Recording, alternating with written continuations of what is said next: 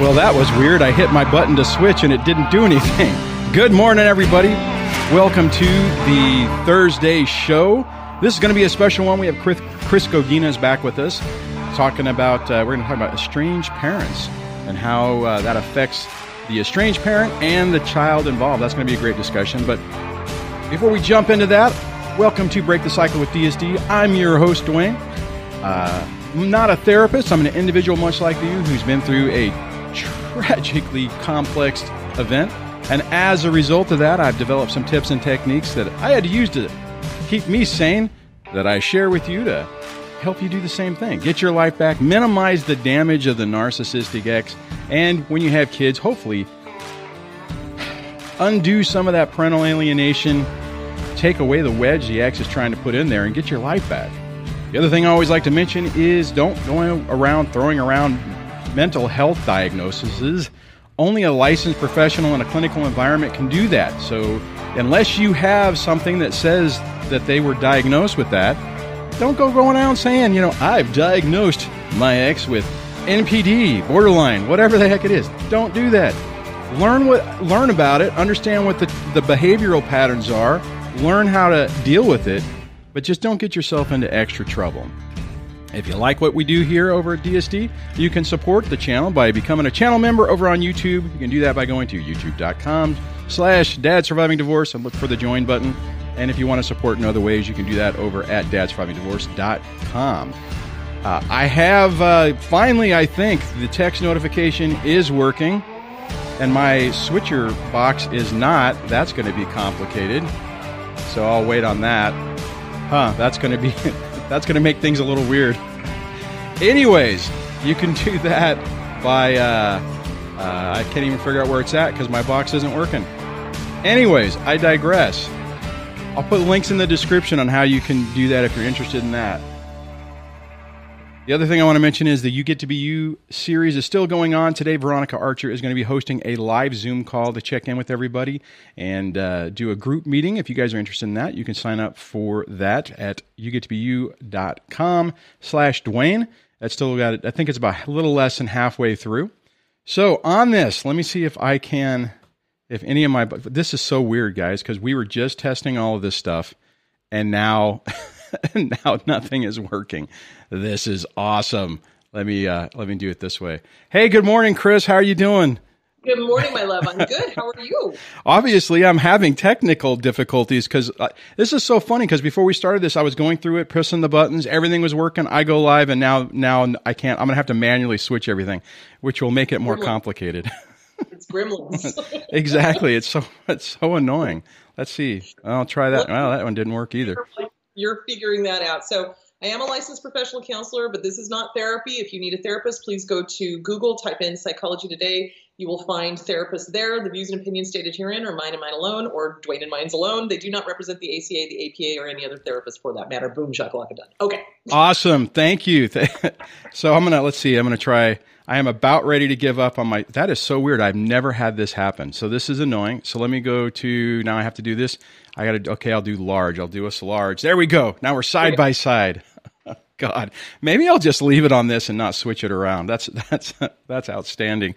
So, for anybody on my channel who's been, paying attention, I've been talking about this, since I think the weekend, that, I got a question about a person from my Discord was having issues trying to reconcile how to repair, or even if they should repair the relationship with their estranged parents, and ways to go forward on that. And I'm like, you know what? Instead of me just hitting that, I figured I'd ask Kris to come back on because it's a very complex issue. There's a lot going on there, and I figured it would be a good topic to talk about. So yeah, go for it. There's so much to this because, okay, if you came from an abusive family of origin, if there was abuse with the family of origin, we get this inner child that drives our every action. It drives our every desire. It drives our every maladaptive way of thinking, right? So when we grow up, if we don't take care of this original wound over here, we end up having kids of our own, and then our inner child desperately wants our parent, to be the perfect parent that we never had to our kids, to like their grandkids, right? But here's the thing. If they were abusive to you, they're going to be abusive to your kids. Why in the hell do you want these people around your children? You don't. You absolutely don't. And what's really going on, it's your inner child desperately wanting that childhood that you never got. Yeah. Does that make sense? Oh, absolutely. I mean, and you know, I struggled. I mean, this is what was interesting about this is I've had this same struggle. You know, I mean, I was estranged with my dad for basically because of parental alienation and him being played against himself. And then later, you know, when I realized that I had been lied to, then it got to the point where I'm like trying to set up boundaries with my own mom, and that turned into a train wreck. You know, say no or try to set up some healthy boundaries with a narcissistic person, and you're going to pay for it. Yeah. So, absolutely. I mean, I think the one thing is so this person and just I mean, and typically I think everyone's story is very similar on this, but for a little bit of background on this person has some kids. And they haven't really had a relationship with their father for, I think it's like, you know, a decade or maybe like a little bit over that. And they're like, well, what can I do to try to fix that? Nope, you can't fix. You did not break it. You cannot fix it. So let me make this perfectly clear. Parents in this type of situation that are abusive, they're not adults. They don't act like adults, and they put the onus on the child to fix this screwed up relationship. Does that make sense? Oh, yeah. It is not the kid's job to fix this. It's the narcissist's job to fix it, and guess what? They're not going to. They're never going to. But the child is given this parentified feeling. In other words, they're being forced to be the adult in the situation, even though they're the kid. So they've been parentified, that it's their fault, that they have to repair the relationship, that they have to fix it, that they have to do something. You did not break them. You cannot fix them. This is a very codependent relationship at this point. It's not your job to fix them. It's not your job. It's not your job. Yeah, let me flip this around. You know, I think you have to ask yourself, I mean, you have to really look at it in reality and look at it and say, okay, is there anything there that can be salvaged? Like, for instance, for decades, I thought that and I didn't know about narcissism or anything like that, but I knew that my dad was a difficult person. Now my system is just deciding to switch on its own. That's great. That's just awesome. But anyways, what I was trying to say is, you know, for the longest time, I thought my dad was the problem, but I really still wanted a relationship with him. So I was trying to facilitate that. The problem is I was still under the influence of my mom. So inadvertently, I was jabbing my dad in the eye. I was saying things that was really hurtful for him, that was really triggering. I didn't know it. And it wasn't really until later, whenever I realized, I mean, one day I was just, you know, maybe a couple years into this, actually might have even been a little bit longer than that, where I had this epiphany where I'm just like, holy crap, my ex is my mom. I'm my dad. What my ex is doing to my kids is exactly the same thing. And it was really weird because it was like all this time, I had a lifetime, 40 plus years where I didn't understand why my dad did what he was doing. Like I didn't understand why he kept me at arm's length. I didn't understand why I felt like he wrote me off, because he basically did. And I couldn't understand it. I'm like, well, how does a parent do that? Right. So I dealt with the abandonment issues and why doesn't my daddy love me? Even up into adulthood. And it was like, I had this epiphany one day and I'm like, holy crap. I'm sitting here contemplating doing the same things he did, right? I'm sitting here thinking about how do I just put up a wall to protect myself from my kids. And it was a holy shit moment. I was just like, oh my God. And I remember calling him and just saying, I'm like, look, I got to talk to you about this.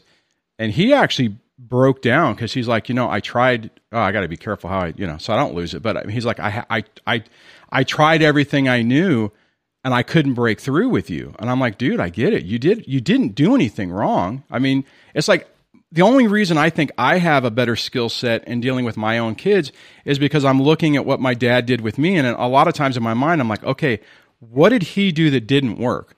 That just made it worse. And I tried to actively not do that. I mean, I think that's why I'm in a better position, but it's incredibly tough. You know, I mean, I guess getting back to my point is you really have to decide, is there anything there worth salvaging? Exactly. And in some of the cases, now in the case that I was talking about, it was both parents were abusive. Right. You know, it's like they're neither one of them. You want nothing to do with either one of them. In a case where one parent was abusive and the other one was being alienated, right? Mm-hmm. And being forced to kind of build that wall between themselves and their kids, it is incredibly painful for the non-abusive parent to watch the children be alienated and watch the narcissist basically turn their child against them. And usually this is done during the teenage years when it's really easy to manipulate the kids, because teenagers, I hate to say it, teenagers are very, God love them, they don't think about the future. Yeah, true. Let's put it that way. And so when a narcissistic parent comes in and goes, oh, I don't have any rules. Oh, I'll let you stay out until 3 o'clock in the morning. I'll let you do drugs. I'll let you do this. I'll let you do that. Of course the teenager is going to be like, woohoo, partay, you know, and go off with the abusive parent. So then the alienated parent starts doing, it's kind of like clawing at sand, trying so hard to keep that child, clawing at sand. And what I tell my clients that are going through this, I'm like, you've got to stop. Because the more you claw at the sand, the more ammo you're giving to the narcissist, and the more the child is not going to understand. So you've got to stop clawing at the sand and trying to save the relationship. At this point, there is no relationship. So what you have to do is you have to start detaching. You have to start thinking of yourself not as the dad, not as the mom, but, okay, as a concerned human being that will be here for this person should they ever pull their head out of their ass. You know what? I like what you said at the last end of it, because I think that's really the key, is because you can go too far. And I think this is kind of what happened in my situation with my dad, is that, you know, he's like, okay, I'm out and I'm putting up this wall to protect myself. And there really wasn't a good way to get through. And I can look back. I mean, when I went in the military, I was overseas for 3 years. Like right before I came back to the United States. I hung out for a month and I actually stayed with my dad. And our relationship was kind of rebuilding, right? So he was still open to it.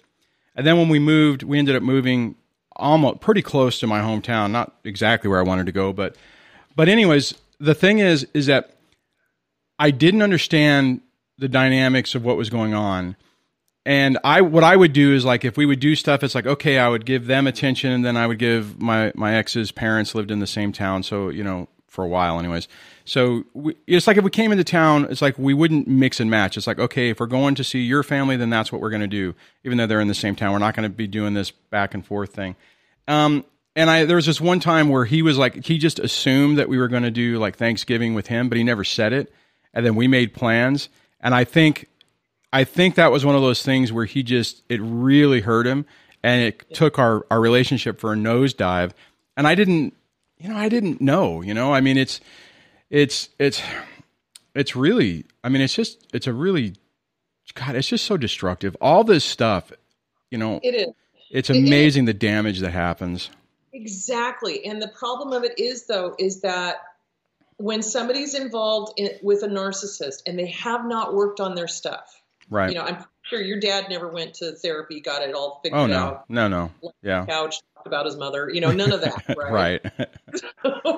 So, but when somebody hasn't figured it out, they have a whole bunch of maladaptive ways of communication, like mind reading. Like, well, you should have known that I wanted you to come to Thanksgiving. Well, how in the hell would you have known if he had not actually said it? Right, exactly. Yeah. So it's hard on the kid that wants the relationship with the parent, because the parent is damaged goods. They don't have good communication skills. They don't take personal responsibility for their own actions or inactions. They are not introspective. They don't, they're not working on themselves. That's basically, if you're trying to rebuild a relationship with the non-abusive parent, you've got to understand they've got some dysfunctions going on of their own. And if they're not willing to address them, it's never going to work. You know, it's interesting you say that, because I know for me, I know we talked about this last time, up until my marriage was falling apart, I was not a big fan of therapy. You know, I mean, part of it was my career for the longest time. Going to a therapist was a risk factor, right? I mean, if you had potentially mental health issues, well, then that potentially means that you're not safe enough to have access to certain information. So we'll just take your rights away from that, or your access away from that, which then means your career's over. So, and it was really interesting, because I know for me that feeling isolated and not being able to do it was very stressful and actually made it worse. I know I'm getting off track, but what I mean is there's a lot of people, especially men, I think, that are, you know, I mean, it's like, there's that stigma that, okay, if you're a man and you're going to therapy and you're lying on the couch, well, then you're not strong, you're weak, you're all these different things, which in my opinion now, guys, that's a bunch of horse crap. I mean, the thing is you need to be able to get your life back and use whatever damn tools available to you to do it. But some people won't. Well, so here's the thing. It's a two-pronged thing. So one is the stigma, yes. I think that in the past there's been a great stigma, and especially coming from a military background, it's no. But the funny paradoxical thing of it is that the people who are in therapy are more stable than the ones who are fucked up and dysfunctional and refusing to go to therapy. Well, and I just to clarify for anybody who doesn't know, I mean, the military, at least the Air Force, has pivoted that, right? I mean, I think they finally realized, especially with the rise of suicides in the military, it's a big problem.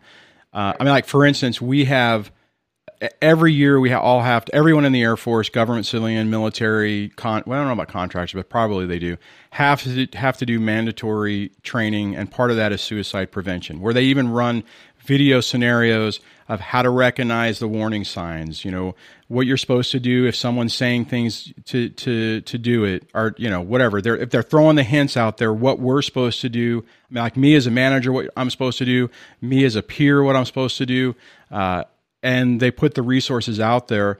And there's a big emphasis now about getting help. Like you'll have commanders and generals who will say, hey, it's not weak to recognize you have a problem and do that. So the times are changing. So that's outstanding, right? I mean, because I know so many people, I mean, like in the old days, you'll hear stories where someone will, like, they're having a problem.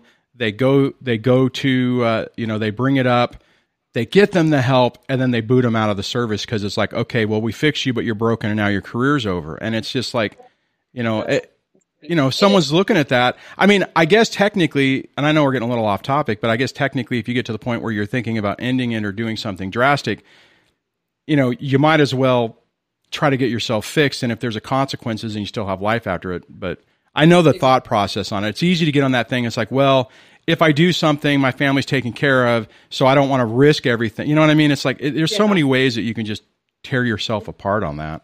What I tell people, suicide is a permanent solution to a very temporary problem. Trust me on that one. So, here's the other thing. Older generation, like my dad, because he was in his 80s when he finally kicked off. He was a Marine, and it was, I'm never wrong, I'm only temporarily mistaken, that kind of thing. Right. That's funny. Temporarily mistaken. With the older generation about getting help, because they do perceive it as a weakness. And here's the other thing you need to realize, though. Abusers play on that. Oh, absolutely. You're weak. If you tell anybody about our stuff, you're spreading our dirty laundry. It needs to be a secret. You can't tell anybody. This needs to be quiet. Da da da da da. That's what abusers do, and they play on that. And so they play on not getting help, not airing their abuse. They don't want to be found out. So that's part of the reason why they don't want therapy going on. But if you are thinking about reconciling with a parent you have to be very, very careful as to the reasons why. Why are you doing this? What's the reasoning? What are you thinking? Is it your inner child that wants to reconcile, or is this really, oh, great, okay, mom or dad is finally seeing the light, getting help, and, maybe we can have a relationship. That's great if they're in therapy or willing to go to therapy. If they're not willing to go to therapy, if they're not willing to work on themselves, stick a fork in it, you're done, move on with your life. I think, it's a great point. And I think one of the hard parts on it is you get in that mode of guilt. I mean, okay, so I'll talk about my situation for a moment. When I first set up boundaries with my own mom, I was like, and I hadn't, I mean, I'm effectively no contact. It's finally hit the point where I'm just like, okay, I'm done. But I have felt incredibly guilty about it. I'm like, man, that's my mom. I mean, I don't really want it to be like this. How do I, how do I have a good boundary, but still keep things going? And we were talking about this offline. Fortunately, I guess in my situation is as I'm trying to reconcile that, the fact that I was not living, I guess, in her frame, so to speak, I was just getting pummeled. I mean, it was like I was getting these nasty, snarky emails. I was getting these emails like, just really vicious shit, like comparing me to my ex, right? I mean, at the time I was so angry with her, and it's like, oh, well, you're being exactly like your ex. And I'm like, what? That's a minor thing, but just really, I mean, at one point, because they had helped me with funding the divorce, it's like, well, you need to pay us back all that money right now. I want to know the plan. I mean, just all this crazy stuff. And I'm like, okay, how do I reconcile that? And that part, the really nasty stuff happened later. What ultimately was the problem on my situation is I was still trying to figure out how to do it, right? I'm like, well, the kids need to be able to see their grandma. So, I know. So I was facilitating it, right? So that we had a Christmas break, and I took the kids and let them stay up there with her for like half of it. They came back, and even then I'm like, okay, things are getting better. It's like, hey, I'm going to have them for spring break. Maybe you could do that again too. And I'm like, okay, I'm kind of like, all right, I'm trying to set some boundaries. Things are going better. And then what had happened is the kids' birthdays came up around, our two of them had birthdays in February. And I get a text. It was sitting at work working on a weekend, and I get a text from my mom saying, hey, just, since you're so complicated and difficult, we've just decided to hang out with I almost said her name, with your ex. And we're at her house now, and whatever. And I was just like, I mean, like what you're doing right now. That's what I did. I was sitting there looking at the text, and I was just like, what? I mean, and this is a person that when the divorce was going on, my ex was cruel to my mom. I mean, just everything that my ex knew about. We were together for a little over 2 decades. And at the time, it was almost half my entire life was on this planet had been with this person. And every secret little detail that had been shared with her for 20 years, she was using to just try to stab my mom in the heart. And she was doing a pretty good job at it. Yeah. But because I didn't conform, I didn't bend the knee to what they wanted, they erased that away. And I'm thinking, oh my God, the person who I've confided in is now hanging out with the enemy. Yep. And what I did is I'm like, you know what? Enjoy your new life with my ex. I don't ever want to hear from you again. On my mind, I'm like, look, you're dealing with the ex, so I don't need to facilitate you seeing the kids because obviously you can do it with her. And I wrote her off.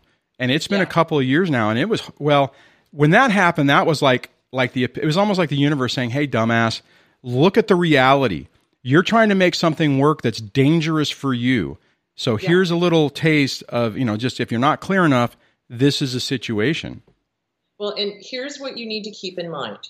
Any relationship that makes you feel fearful, obligated, or guilty. Yep. Fog. That is the abuse fog, fear, obligation, and guilt. So a healthy relationship does not have any of that. You don't feel fearful talking to them or telling them something. You don't feel obligated to them. Oh my God, I have to take care of them when they're in the old age home. Oh my God, I have to do this for them. Oh my God, I need to buy their mortgage. Oh my God, I need to, whatever, right? You also don't feel guilty.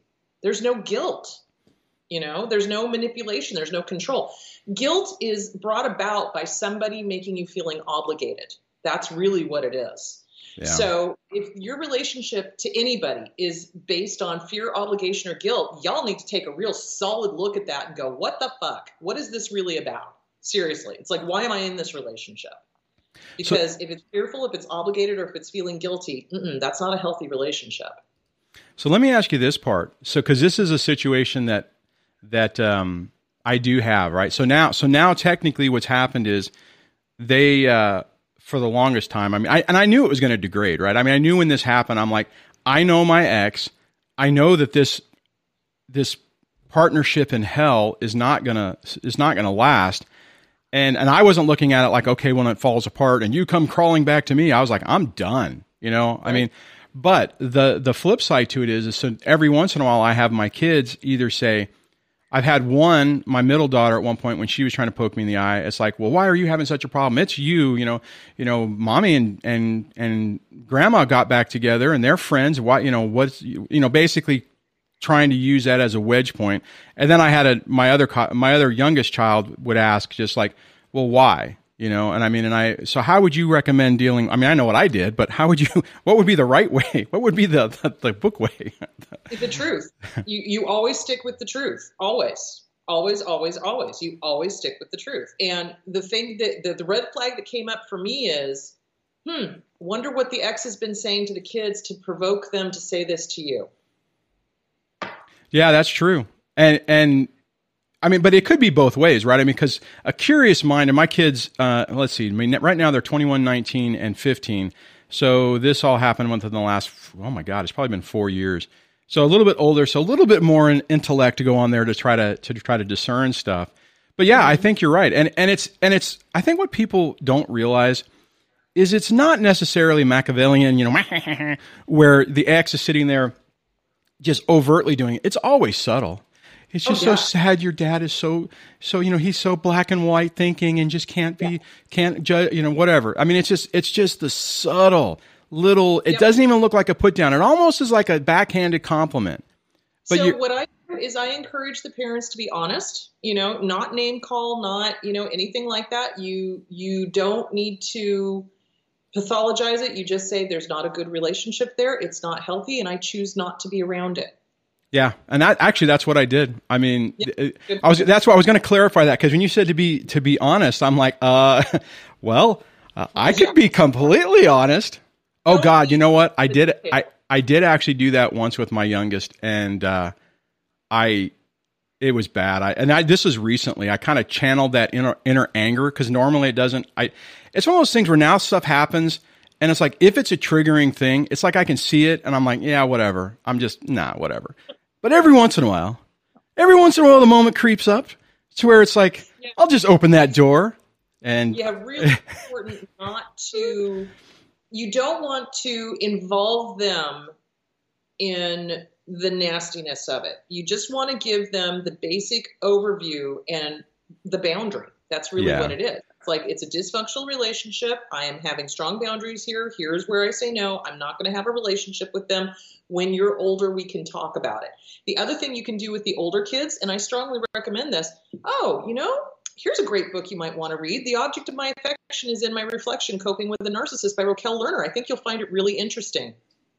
You'll have to give me the link of that after the show, and I'll put it in the show notes so people can check it out. So yeah. What it does is Raquel breaks it down. She goes through the overt, the covert, the communal, right? Mm-hmm. And several parents that I've dealt with, when they've handed this book to their kid, the kid will read it and go, oh, wow, yeah, that's mom, that's dad, that's, they get it. Does that make sense? Oh, yeah, absolutely. Without the parent actually saying, your mom's a narcissist, your dad's a narcissist, blah, blah, blah, blah, blah. It's like, well, you're going to need this in life, kid, so you can protect yourself from these types of people, because they'll be in business and they'll be in your school and they'll be blah, blah, blah, blah, blah. Give them the tools so that they recognize it themselves. Exactly. Of course, the ex is going to come unglued because now they've got the ammunition or the tools to be able to go, oh, right. Do you see where I'm going with that? Oh, absolutely. Absolutely. There's a comment that came in. Let me grab this. It starts out with saying, if it'll pop up. My computer's doing weird stuff. Oh, there it goes. Okay, so it says, Dwayne, I don't have kids, but my family's original maternal MPD abuse is being continued amongst amongst my 3 siblings, like my mother, I gave her the playbook. Question, should I give up? What would you? Yeah. Short answer. Short answer. Yes. Here's the thing. When you've got siblings that are still playing the playbook, they're still trying to do all of the same BS, you just don't play. The only way to win is to not play. Unless, caveat, if they recognize there's a problem and they want to get better and they want to go to therapy, then okay, yeah. But other than that, hell to the no. Get the hell out. Bye-bye. I think the key on that is, and the sad part, well, I'll say, I think the key on it is looking at it and saying, okay, is there anything positive that can come out of this? Is it more destructive than constructive? And you got to be very careful going to therapy with them. So let's say that they suddenly, oh, I've had an epiphany. We need to go to therapy. If they use anything in therapy against you, be done. No, that's a good point. And the really annoying part, well, there's a lot of annoying parts, but one of the things that I found really annoying in my own personal story is it's like you can see everything's laid out in front of you. It's right there. You see it. You're starting to recognize it, but you have that self-doubt and you don't believe yourself. So you second guess. It's like I was using, maybe we was talking to you, or maybe I was at a different show. I was talking about the analogy of touching the hot pan. Normal people, you touch the hot pan, you're like, oh crap, that's hot. I need to do something about it. But I swear to God, I felt like I would touch it, I burn myself, and it's like, oh, well, maybe it's not really hot. Oh, I burned myself again. And it's like, it's weird that people you have to convince yourself what the reality is. And the fact is I can't be, I can try to help you, obviously, in your practice can help. But at the end of the day, it's not until the switch flips in your own head to where you go, okay, I get it now. I get it. I understand this person is dangerous, and yeah. It's the gaslighting. It's the intermittent positive rewards. It's the trauma bonding. It's, all of those things make us doubt ourselves. And that is their goal, is to make their target not trust reality. That's why we keep putting our hand on the hot plate, i.e. going back to the abuser, trying to get comfort from an abuser, wanting a relationship with an abuser. It's that not trusting what we know right in front of us. And it's also the denial. Denial is deadly. I cannot stress that enough. This is the reason why men and women end up dead in domestic violence relationships, because they're in denial. And it takes 7 times on average leaving before it sticks, because they keep going, no, it's going to get better. No, it'll be different this time. No. But when it's good, it's so good. Well, yeah, that's because of the trauma bonding. That's because of all the dopamine, serotonins, oxytocins, etc. When it's good, it's great. But when it's bad, it's deadly. It's funny you mentioned that. I didn't realize there was a statistic for that, but I think probably 7 was about what it took me to keep going back to the plate and getting whacked again before I finally was like, okay, this is just, all right, I'm getting it. And in mine, I wasn't being, it was emotional abuse. It wasn't physical, but I can see, it's really interesting, and it's sad that, somebody who hasn't been through this doesn't get it, right? They're like, hey, if someone hits you or someone is really bad, you leave. And it's like, no, it's a hell of a lot more complicated than that. Oh yeah. And it's not, the worst part of it is when they don't hit you and it's all verbal and emotional, because then people are like, well, but he or she is so great. They're such charming, wonderful people, but they're not seeing what's going on behind closed doors. And this whole thing is self-esteem. When you love yourself, you trust yourself. And if you trust yourself, when somebody comes in and gives you a gaslight story, I can't tell you the number of times I've turned around to total, people I'm not related to, right? And, they're trying to give me some, and not clients either. And they're trying to give me some bullshit story. And I'll look at them and I'm going, I looked at them and I said, you're gaslighting me and you need to stop that shit right the fuck now, because I see right through you. And their eyes are like, oh shit. Oh shit. Yeah. Because I called them on it. So yeah, it's self-esteem. When you've got good self-esteem, you have certainty. When you have certainty, no one can knock you off of that base of self-esteem. And the interesting part about this, people are like, oh, I attract, or all I'm around is narcissists, and everyone's a narcissist or whatever. And it's like what you just said is really the key, I think, because it's like what happens is it's not that you change and these people still don't come into your sphere of influence, but the difference is when they walk in, you recognize it and you put up a boundary and you say, I'm not putting up with this. Or, if you don't go the complete route you just went, you'll at least be like, you'll play, because I've done this. I'll be like polite, but in the back of my mind, I'm like, I'm never talking to this person again. I'm not going to, I'm not doing anything with them. I'll be civil, but, it's like, nope, I don't want that crap in my life. And I think that's the key is whenever your self-esteem does go up and your healthy boundaries goes up, it's not that the people, people will say, narcs detect weak people. Well, they test. What they do is they detect it by coming, like that situation you said. Someone else would come up, they'd be gaslighting you and whatever, but you would still allow them into your frame. You'd still allow them to come into your life. And then they're like, oh, okay, here's a target, right? I mean, I'm sure when you did that, they're like, oh, you're just an ass, and turned around and walked away and made some excuse to try to smear or shame you, and then moved on. Right, exactly. And I'm sorry, I wear that badge with honor. It's like, oh, great, so a narcissist is calling me a bitch? Fucking huzzah, man. That's a medal for my wreck. Yes. Yeah, that's funny. Go ahead. It is self-esteem. When your self-esteem comes up, you no longer put up with bullshit. You no longer put up with gaslighting, lying, rewriting history, manipulation, controlled tactics. You just don't put up with it. And when you see it, you're just like, no, ain't nobody got time for that. Yeah. No, I would say the hard part with that is, I think it's easier when it's not family or it's not a person like, well, we were talking about this before we started, how, society is like, respect your parents and there's all these things in there. So there's like that extra guilt on there. So it's so easy to say, well, but it's my mom. Well, their excuse, and you still allow it into your life. Okay. So here's two things I want you to remember. The one thing I've heard abusers use more than anything is the Bible, which pisses me right the hell off.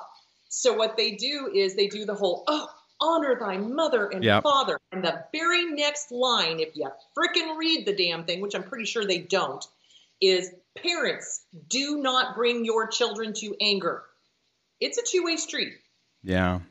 So that's one thing. The other thing that, I get is, or that I hear from abusers is, well, I'm the elder, I'm the parent, I should be respected, I should be blah, blah, blah, blah, blah, blah, blah. Again, if there is fear, if there is obligation, or if there is guilt in this relationship, and if there is no respect coming from the parent to the child, why the hell should the child be showing respect to this elder who's an abusive POS? Well, and I think the other aspect of this that people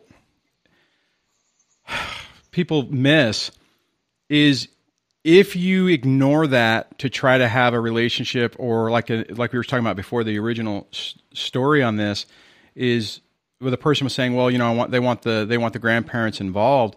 It's like you're normalizing the behavior, right? I mean, if you're not putting your foot down, and I know it can go both ways, right? Because it can be used against you and say, oh, well, you're just, anybody that can just, discard their parents or whatever is a bad person. And I dealt with that guilt myself. But at the same time, it's like, you know what? I don't want to show my own kids that I think that this behavior is appropriate. Exactly. And here's the question to ask yourself. If you were not related to these people, would you have anything to do with them? That is an outstanding point. Mm-hmm. And usually the answer is no. Usually when I say, look, if you were not related to this person or these people, would you have anything to do with them based on how they've treated you? The answer is a resounding no. And then I look at them and go, act accordingly. And I would imagine when you have clients on that, they probably just look like they're crushed because they don't. Well, you know what it is? It's like you don't want to give up, right? I mean, you don't want to. It's like, no, it can get better. It can get better. Nope, they can't. They won't. They won't. Trust me on this one. They don't. And the thing that needs to be addressed then is your original wound. How old are you feeling when you desperately want these people in your kids' lives? Because here's the deal. Oh, good point. Narcissists will treat children somewhat okay until they start getting their own personality. As Yeah. soon as the kid has their own personality or is a burden on them in any way, shape, or form, then they start abusing the kid. As long as the kid is making the narcissist look good, then they will accept and love the children. The second the child doesn't, they will reject the child. Do you really want that kid to go through that cycle of, I love you, I love you, I love you, I hate you, I hate you, I hate you, I love you, I love you, I love you, I hate you, I hate you. Hell no, you don't. So why the hell do you want these people in your children's lives? You don't. I had this one experience where my mom had come down. This is before all this stuff happened. I mean, so I was still divorced. And so I don't, my mom's, what is she, 70, 60, whatever. I don't remember how old, probably late 60s. And my middle daughter was probably 13 or 14. And they got into this screaming match because it was, my mom was trying to get the youngest to pack her bag or do something, and it wasn't going right. And it just evolved. And I'm just sitting here watching this going, oh my God, these people are both, they're both acting like children.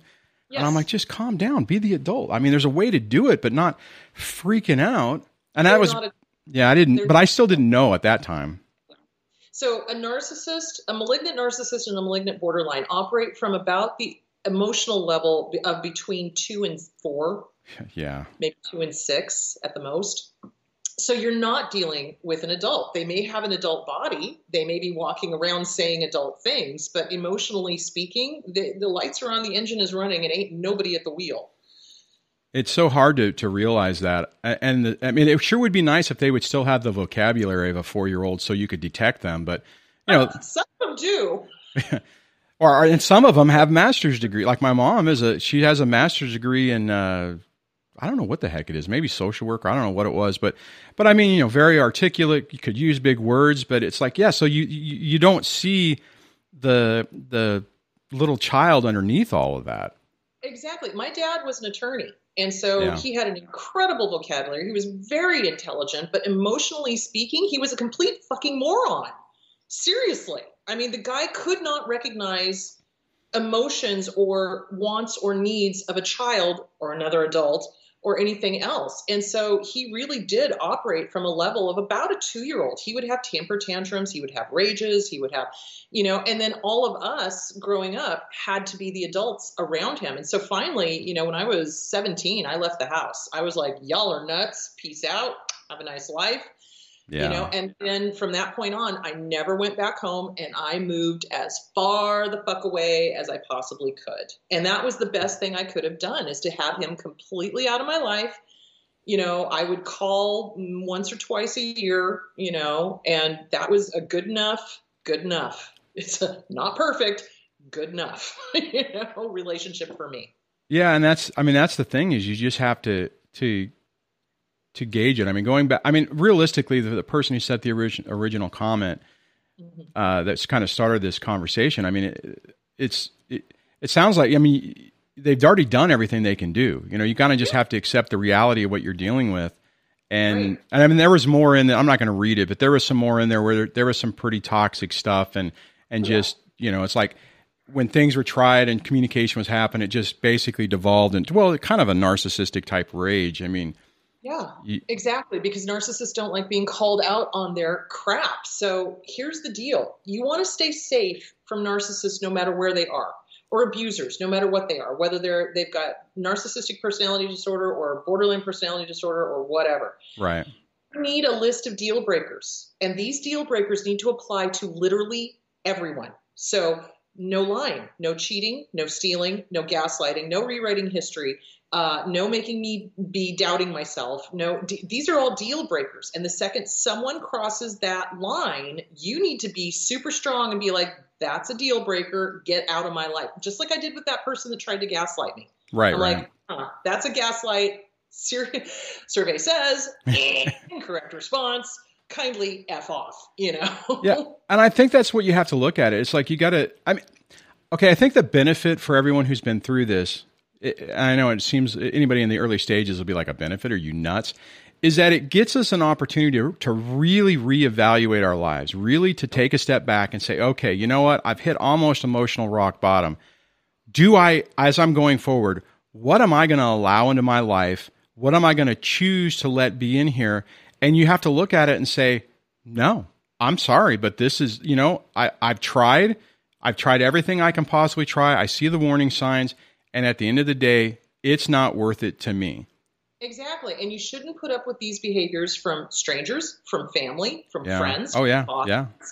You know, this is why a list of deal breakers is really going to keep you safe as long as you honor that list and you do not allow that codependent inner child to allow those to be crossed. And this is where I think working on the inner child stuff would be really important, because it's the little kid inside that desperately wants a parent that cares. And that's really absolutely. what. Yeah. So there's a book called The Inner Child Workbook by Catherine Taylor, and it's really good. I highly recommend it. The other one is CPTSD from Surviving to Thriving by Pete Walker. And you start working through the trauma. You start working through the abuse. You start working through all of this, and you stop the denial. You stop making excuses for them. We have been trained to make excuses for our parents, for our abuser. You know, my mom, love her. She was so codependent. She, had issues of her own. But she would always make excuses for my dad. And looking back, I can clearly hear them. But at the time, I was like, oh, okay. Okay, dad's stressed out. Oh, okay, dad's, whatever. And now I'm just like, screw that noise. Dad's an asshole, So. That's funny. No, I mean, and it's so crazy how hard it is to come to those realizations and make, I guess effectively make peace with it. It's like, okay, here's the reality. This is what's really going on. It sucks. It's not what I ever wanted. Everybody wants the fantasy, not the fantasy, but the emotionally healthy family. Beaver Cleaver, and I just dated my, but it's like the stereotypical happy mom, happy dad, happy kids, healthy, supportive, loving, kind, gentle. And unfortunately, a lot of us didn't get that. And that's when the inner child kind of comes roaring to the front and goes, but, I want a healthy family. And so we try to force that by having the grandparents be in our kids' lives, but they obviously don't want to be in the kids' lives because they avoided a bunch of really important milestones. Right. You told me about that letter. So, and they raged when they got called on it. And a normal, healthy parent would obviously be there for the important milestones. And two, if they got called on bad behavior, they would be like, oh my God, you're absolutely right. I did this. I hurt you. I'm sorry. This will never happen again. And then they make sure it never happens again. But narcissists are incapable of apologizing or taking personal responsibility. So, well, and the thing on that, I think the problem is that you equate it to thinking like how you think. Right. I like, for me, it would be like, okay, if someone said that to me and I'd feel guilty. I'd be like, oh crap, man, I shouldn't have done that. You feel bad about it. And and sometimes what'll happen is you'll reach out to the person basically using a tactic that would work against you to make you have some or, to look at yourself, and it doesn't work because they don't, right? They don't want to look at it, and they don't feel guilt, or they're not at least they're not willing to look at that and try to fix it. Let me make this perfectly clear. They do not have empathy. They do not have empathy. You and I have empathy. If we see somebody suffering, we want to help them. We want to fix them, or we want to do something to make the world better. Narcissists have no empathy. They enjoy when others are suffering. That's not empathy. That's sadism. Yeah. So do you see where I'm going with that? So we, unfortunately, and this is where we get into trouble, is that we assume that other people are going to feel the same way we do. Narcissists do not. They are literally missing that empathy cog. They do not love. They do not. They say they do. But love could walk up and do the Watusi with them and they wouldn't recognize it. So, they don't love. They love to manipulate. They love to control. They love to harm. They love to hurt. They need to be right all the time. They are operating on a level of a 2-year-old. And they do not and cannot relate to the world the way that healthy, normal people with empathy can. But we keep trying to force a square peg into a round hole. So, yeah. And we got to stop that because they are what they are. And we got to stop denying it. We got to stop making excuses for it. And we've got to recognize that if they treated us like doo-doo, they're going to treat our kids like doo-doo. Why the hell would you want these people around your children? Hell to the no. Absolutely not. I think it's... I mean, that's really the key. rolls back to choosing what you want in your own environment. But I mean, the reality is, and you've talked about it a lot on this, is that we have to take the time to work on ourselves to figure out how in the hell did we get into this mode to where I'm even in this vicious cycle? Like you said, working on the inner child wounds to say, why do I keep going back to the trough to beat up again? Yeah. It's the inner child stuff, and it's also the codependency. So in codependent relationships, it looks like this usually. We're getting our self-esteem from taking care of somebody, right? Or we're getting our self-esteem from other people telling us that we're good and this, that, and the other thing. In a really messed up relationship, it's like this, right? Both of you are doing this, and it's really messed up. And if one of you leaves, bam, you fall flat on your face. So a great book for that is The Disease to Please by Harriet Breaker.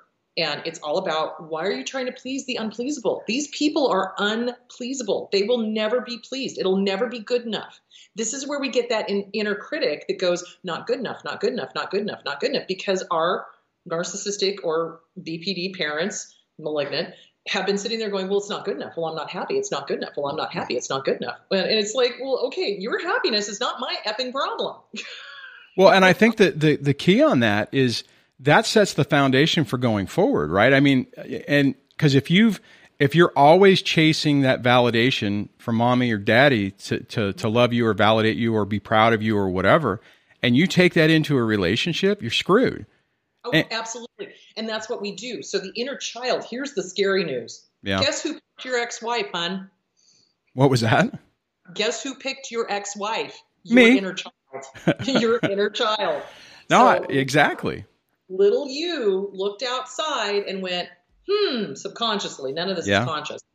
Subconsciously, oh, here's someone who reminds me of mom or dad, whoever the parent was that we had the most conflict with. If I can make them love me out here, then I proved mom and dad wrong. Wrong. Yeah, I hear you. And then what ends up happening is we just replay the whole wound all over again. And then we feel like doo-doo. And then, it never gets fixed. And that's why working on the inner child is so vital, so that you don't keep subconsciously picking people that remind you of your original abuser. And the really crazy part on this is it's a simple concept. It makes absolute sense, but it's so freaking scary to look at yourself. Right? I mean, to sit there and say, okay, how the hell did I get to this point? Let me open that closet, and the monsters start coming out, and it's dark and scary. And it's like, you have to go through it. You have to deal with it, because if you don't, you're trapped. Exactly. And this is the conundrum that every single survivor of abuse faces. It's the wounds are scary. The past is scary. The abuse was scary. And what I hear a lot is, but I don't want to have to feel it all over again. Well, the truth of the matter is, you're feeling it all over again every single day, because you're reliving it up here in your head. Exactly. So it's much better to go through it, process it, own it, master it, give it the middle finger, and then be able to chuck it to the side and continue to move forward with your life.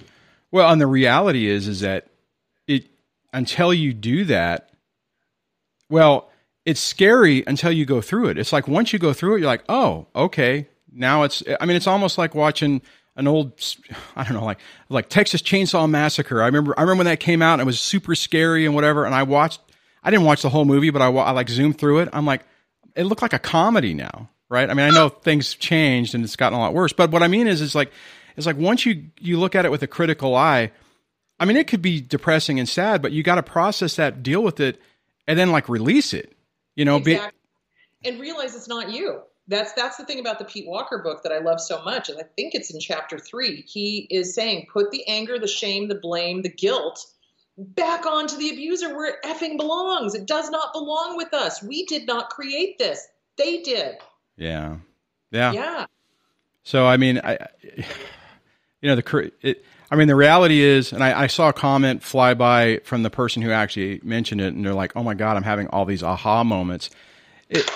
That's great. I mean, and that's what that's kind of what we want for everybody watching our videos and stuff, is to be able to have. Sometimes it just takes someone to state the obvious for you to go, "Holy shit! Oh my God, that's exactly." It's like epiphany, and it's a mind blowing and so damn simple at the same time. But sometimes it's so hard to get those lines to connect. Yes, because we're in the middle of it. When you're in the middle of it, it is literally like being in the forest and you cannot find your way out because it's so overwhelming, dark, mossy, scary, whatever. Yeah. And sometimes you got to have somebody up on a bluff to look down and go, okay, 20 feet to the right, and there's the path. Oh my God. You know what's so funny? With you just saying this, I had this vision, not a vision, but I mean this thought when I was going through this. I'm like, oh my God, I feel like I'm in a prison. The door is unlocked. All I have to do is walk over, turn the knob, open it, and walk out. But it's like you're so scared to even do that. It's amazing. I mean, it was kind of annoying when I realized that, but at the same time, it's an amazing thing. I mean, we kind of trap ourselves in this. We absolutely do. And part of it is who are we without the trauma? Yeah. That's a good point. A lot of people cling to their trauma as if it's who they are. And when they start prying their fingers off of it, it's frightening because who are they without it? Well, you have to redefine who you are. You are not the daughter of these people. You are you. So this is, and I'm going to talk more about this on my show on Sunday. Oh, great. Okay. I'm going to talk about detachment and redefining who we are once we get out of these relationships and start working on all of this stuff. Because a lot of times we become the trauma. That's who we are. Well, I'm a victim. I'm this, I'm that, I'm the other thing. And I'm like, no, you're not. Yeah. No, I hear you. Let me, because we're starting to run out of time, what I want to do is for people who don't know, and granted my system's having problems, so this might not work, but I'm going to start out with, you can, let's see, is this going to work? Kind of. All right. You can go over to her YouTube channel. Let me fix this real quick like this so you can see it, hopefully. So it's We Need to Talk with Kris Godinez. That's her YouTube channel. She does have that weekly show on Sundays. So go over, subscribe, though you get notified on that. She also has a website, krisgodinez.com, where she has more information about her books, her appearances, her talking stuff. So definitely check that out. Kris, thank you so much for hanging out with us today and talking about this. And like last time, the hour just went by super quick. Yeah. And I hope this was helpful for people. I mean, this is one of those things. It's another one of those things that I think we either deal with as a parent with a child, or we're as a child trying to deal with a parent. It's a very common problem that a lot of people have. So thanks again for coming and talking about that. Thank you. Thank you for having me. Yeah, absolutely. We'll have to do this some more. We were talking about this earlier or the other day about I think we're going to try to do this like maybe once a month. We'll try to do one of these type of things. Yeah, whenever you need me, just let me know. So that's what we're going to try to do, and I'll try to figure out my technical issues. So this ain't going to work. This whole thing is just falling apart on me. Hey guys, thank you so much for hanging out with us today. I apologize for some of the technical difficulties. I did want the phone lines going. There's a couple of times where even my mouse would stop working, so it was really a really weird show. Hopefully I did a professional job and you didn't recognize any of that. But again, thanks for hanging out with us. I really appreciate your support on this. Also, for the people who are still listening, I do turn this into a podcast, so if you're not familiar with it, immediately after this show, or about basically an hour, I take this audio down and I upload it to the podcast directories under Break the Cycle with DSD, so you can find that there. On that, let me start the outro. Maybe one of these days technology will be my friend. Anyway, so on the podcast thing, if you guys could go over and leave an honest review of what you think about it, I would appreciate it. I saw a couple of people do that the other day, at least on iTunes. Thank you very much for that. I also want to, let me see if I can do this, thank the channel members. If it'll start. Is it going to start? No, I don't know what it's doing. It's not. Oh, no, it's locking up again. Okay. Sorry, I don't know. Hopefully you can still hear me. My system is doing weird stuff. Now it's crashed. God. Oh my God, what a pain. Now I don't even know how to end this because it won't let me do anything. So on that, hopefully you'll have an outstanding rest of your day. Hopefully this was helpful. Hopefully I'll figure out how to terminate this live stream since my software has now completely just crashed. Oh my God, this is funny. Let me see. Let me try this. All right, guys.